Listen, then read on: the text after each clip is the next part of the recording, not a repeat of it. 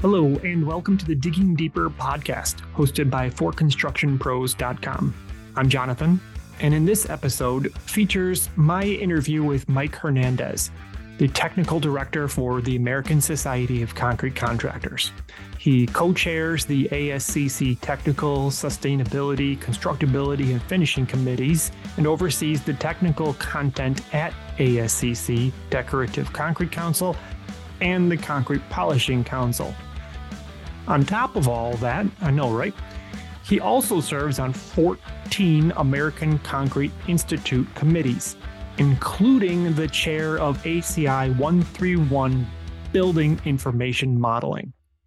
Within his 26 years in concrete construction, he's been the project engineer for Mortenson, various roles in Baker Concrete Construction, including the operations manager and engineering BIM manager. Strange. There's that BIM again. He also worked as a senior project manager for Parsons Construction Group and recently a project manager for All Phase Concrete. You've likely seen the fruits of his labor. Mike has supervised 2 terminal expansions at the Miami International Airport, the concrete frame at the Denver Broncos Stadium, and not to mention the former design engineer for a handful of other projects like high-rises, bridges, and more. With his knowledge and experience, I wanted to know his insight into BIM and VDC technologies and sort of lay out a groundwork, if you will, of what someone would want to know if they're just starting out. That's enough out of me. Here's my interview. So, Mike, thank you for joining us. I understand that you've been in the industry for a bit of a time, and you've been working actually with BIM for 25 plus years. In that time, how have you seen these technologies change? Well, thanks for having me here, Jonathan. It's like you said, I've been in the industry since the mid 90s, and back then when I would do a rendering, it would take literally 8 to 10 hours to get one frame of content. And if you compare visually what it looked like then to what we can do now in fractions of a second, it's just night and day. It's almost like going back to the 80s movies and seeing how they did kind of that special effects compared to now. That's a kind of the jump it has technology's made. Sure. So like a lot of hardware issues, like it's gone a lot faster on that side, but the technology actually has gotten more detailed as well, right? Or is it just easier to be detailed? It's both. It's you don't need as specialized technical ability to generate a good looking model, and then it'll render very realistic looking sunlight, and Google Earth has given us the ability to put it in a neighborhood context much easier than it would have to have been years ago to look at the buildings around it, so it's not in a vacuum. Sure. Have there been any like milestones that come to mind of like when like a significant breakthrough or a big change in your 2 decades? I guess just to clarify, so I've mostly been working for concrete contractors, building projects for 25 plus years, and I always had an interest, so I'd kind of keep an eye on it. So I've never been like a modeler. I was more like a manager who was seeing the use case for BIM and challenges in the field, and then looking back on it, thought to myself, wow, if we had modeled that, we would have caught that issue, or if other teams had done something differently, we would have had that complexity or coordination problem. Yeah. It's the cost of things you don't know. Exactly. Yeah. That's the challenge. Yeah. There is this other term that I ran into trying to prepare for this episode, VDC, or virtual building design. How are they different, BIM and VDC? So virtual design and construction, or virtual design constructors, is what most people kind of refer to themselves as now. Or so the term BIM, building information modeling, has been around for 25 plus years. but I think virtual design and construction kind of captures a little better what you're doing, because what you're trying to do is you're building the project in a digital format or virtually before you get there to try and resolve problems before you have problems in the field. So, the coordination, unfortunately, has kind of deteriorated or never even happened from the designer to the construction side. So some of that is counted on to be coordinated on like shop drawings and literally in the field. But now VDC has enabled clash detection of multiple models against each other, or of just structure versus MEP type of trades. Sure.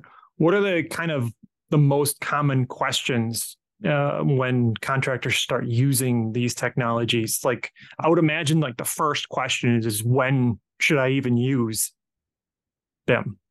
That is often the first question. Like, why would I embrace this technology? Why would I spend money to model it?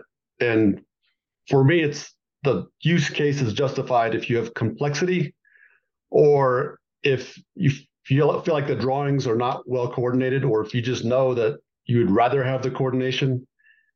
And also if it's a more horizontal project, like you're not necessarily stacking everything on top of each other like a high rise would be, then you have schedule options that you can, like, you run different schedule options in 4D, basically combine the model with the schedule we call 4D. Or if you want to optimize your formwork, or if you have a lot of reinforcing steel complexity or congestion, those would all be use cases for why you might want to model a project.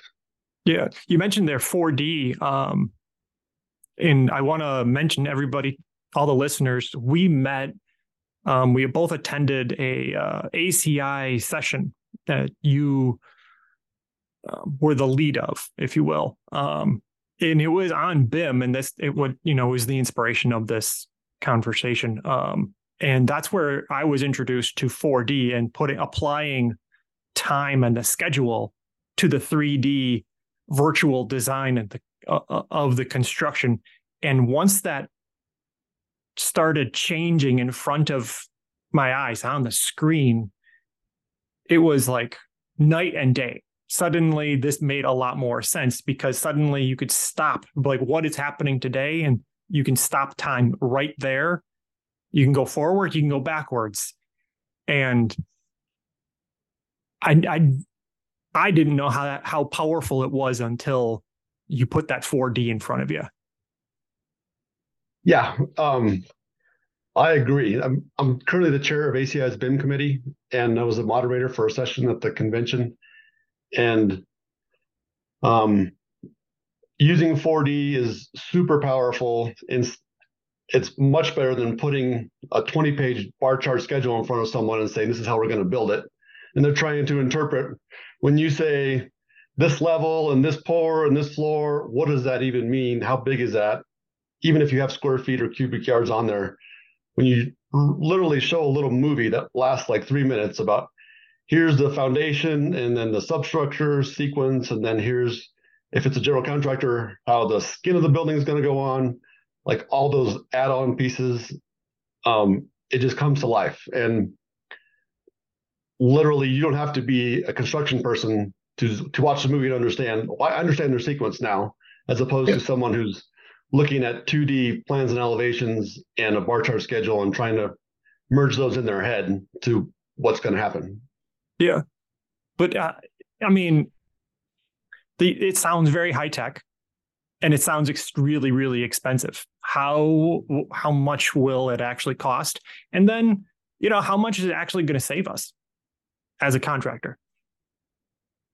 So, like a lot of things, it depends how much you get into it and how much you want to do with it. I guess just kind of a options based, you could use an overseas team to develop this. There's a lot of teams in India that support VDC. They charge like $35 an hour for their guys. Pretty much every major city will have some VDC teams. Those guys are usually like $150 an hour. If you want to hire someone, they're usually making like 70 to 90 grand a year just for like a technician. And if you want a manager, they're probably $100,000 a year. But you should probably not jump right into hiring people until you get a comfort level with about 5% of the overall project costs, and they'll build the project like 5% faster, which depending on how big your job is, could be a whole lot of money. It'll typically cost them as much as 1% of the project cost to generate that kind of a model. But for a concrete contractor, you're probably going to build a concrete model as a minimum. And then once you have that, you can do site layout, you can do site logistics, you could do your formwork model. It'll generate quantity takeoffs. You need it to do. You can use it for coordination drawings, like with other trades or just for yourself. Or you could do the reinforcing, but those are all like add-ons once you have the concrete model. Yeah. And if you're a general contractor, you can obviously add other trades in there as well. I mean, we don't have to just stop at the concrete side. There's the electric, there's plumbing that you can draw in, and clash detection that's where the key comes in. Is once all those trades are designed into that thing, that's where clash collision and kind of like an artificial intelligence kind of helps. Yeah, I mean, that's where most projects see the biggest added value is on the MEP trades. You can imagine all the kind of stuff happening in the ceiling of a commercial building, or even a hospital is even worse. You have, gravity lines for plumbing, pressure lines for like hot water, cold water, fire protection, duct work, electrical, all those fixtures and return lines and conduit runs. It's a mess in the ceiling. And if it's not coordinated, whoever gets there first gets their choice. But it's always a challenge. Sure. You mentioned that you might be able to save 5% or construct 5% faster. Are there any other expectations of using a BIM technology with your project? So I feel that if you're building the project virtually, you're avoiding a ton of risk. I mean, the times when I've seen the most value added was when the BIM guys come in and say, here's what the structural drawings are showing. This opening size is wrong for the escalators, or architectural is showing this. So they just go through the drawings and generate RFIs and basically ask the design team for feedback or coordinate with other trades. And then you're not standing there with a whole crew of carpenters and formwork idle and equipment idle trying to figure out what to do. Well, you then ask the question. And a lot of times we've tried to get reimbursed for that disruption in operations. And basically the GC or owner's answer is, well, you should have found that before you were right at the face of the work with everybody. And by the way, you delayed everybody behind you because this wasn't resolved. So it doesn't seem like it should be the construction team's responsibility, but in the end, that disruption ends up costing the whole project time. And ultimately, if you can solve problems and avoid bad outcomes ahead of time, that is a contractor that most customers will want to rehire again and again because they have efficient, well-built projects, not ones that are stopping and starting and stopping and starting. Yeah. Is there any benefit on the safety side of things? Absolutely. You can do the same kind of 4D pre-pour review for safety concerns, such as like there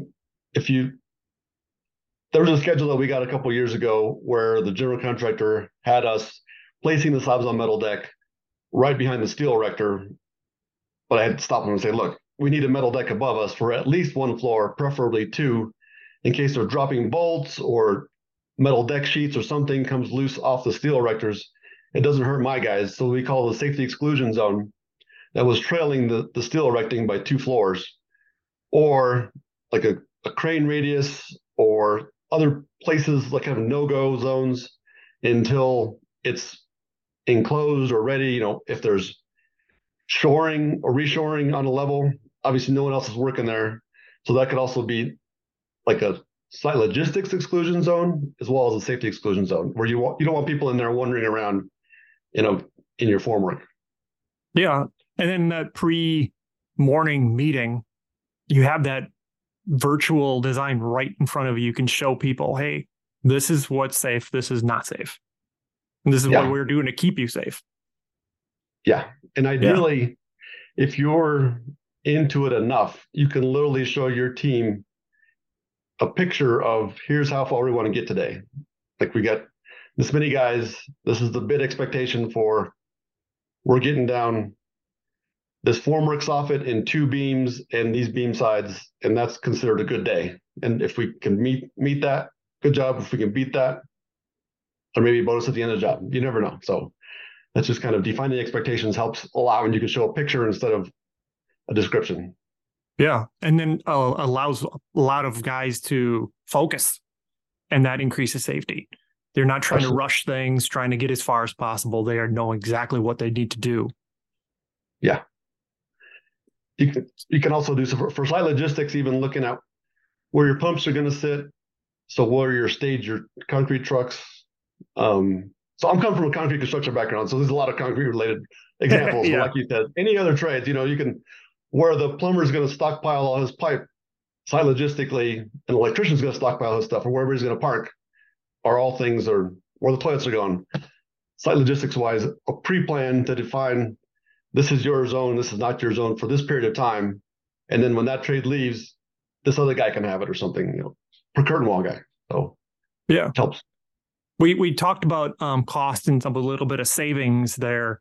And I asked you when we met, how can contractors get started? Because it sounds complicated, and it likely is.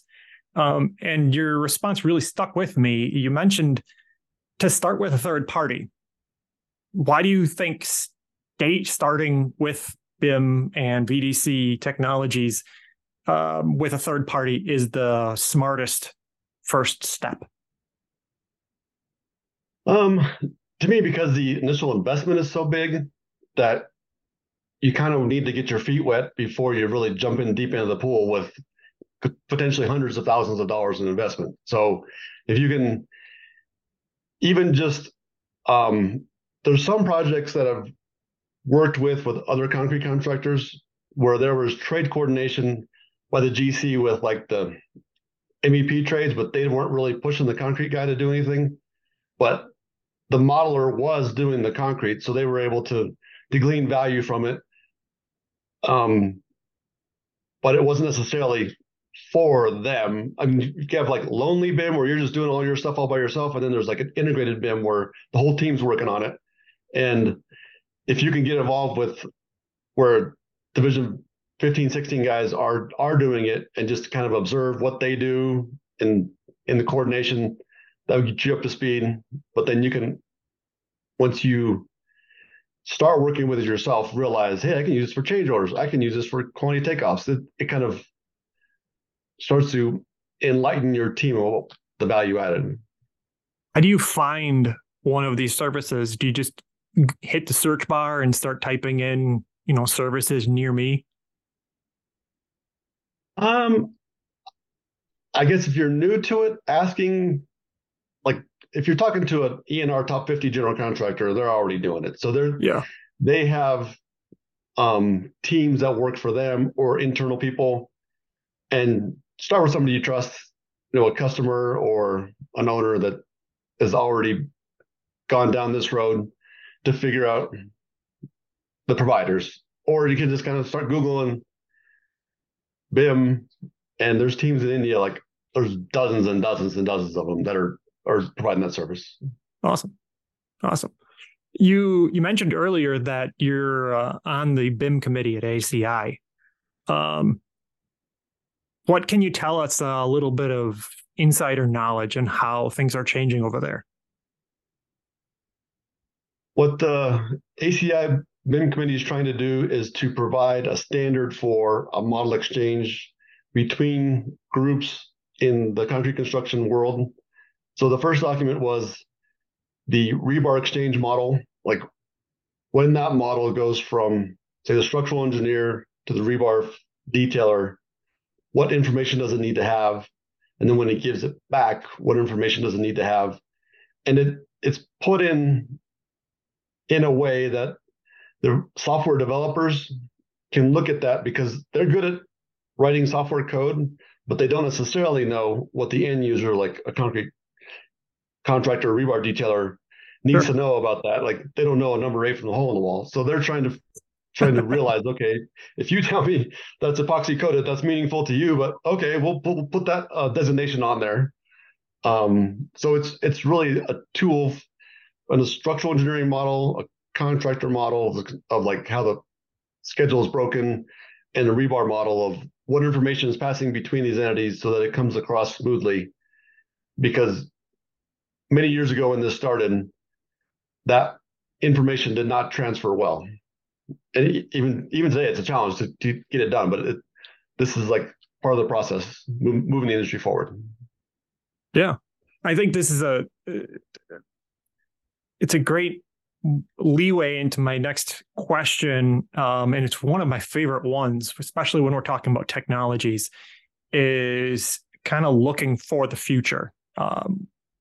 Where do you see these technologies going for construction?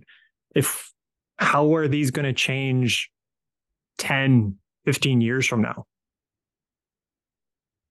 Sure. So there's actually a technology that already exists that has low use that I'm not sure if you're familiar with the HoloLens. It's basically a visor that goes on a hard hat. And it basically is a heads-up display in front of the user of it's mixed reality that you can see the building environment that you're in, and you can turn the model on. You can turn any model on, really.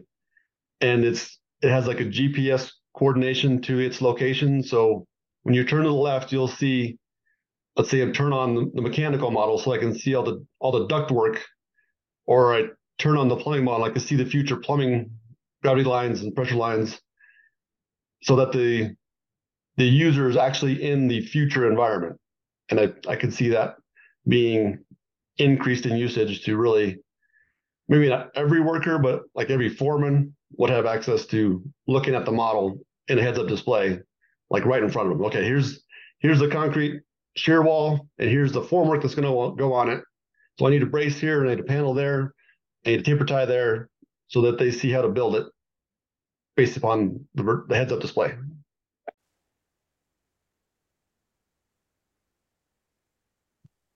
So that's future, but we're still today. What would be your advice for general contractors and construction professionals today?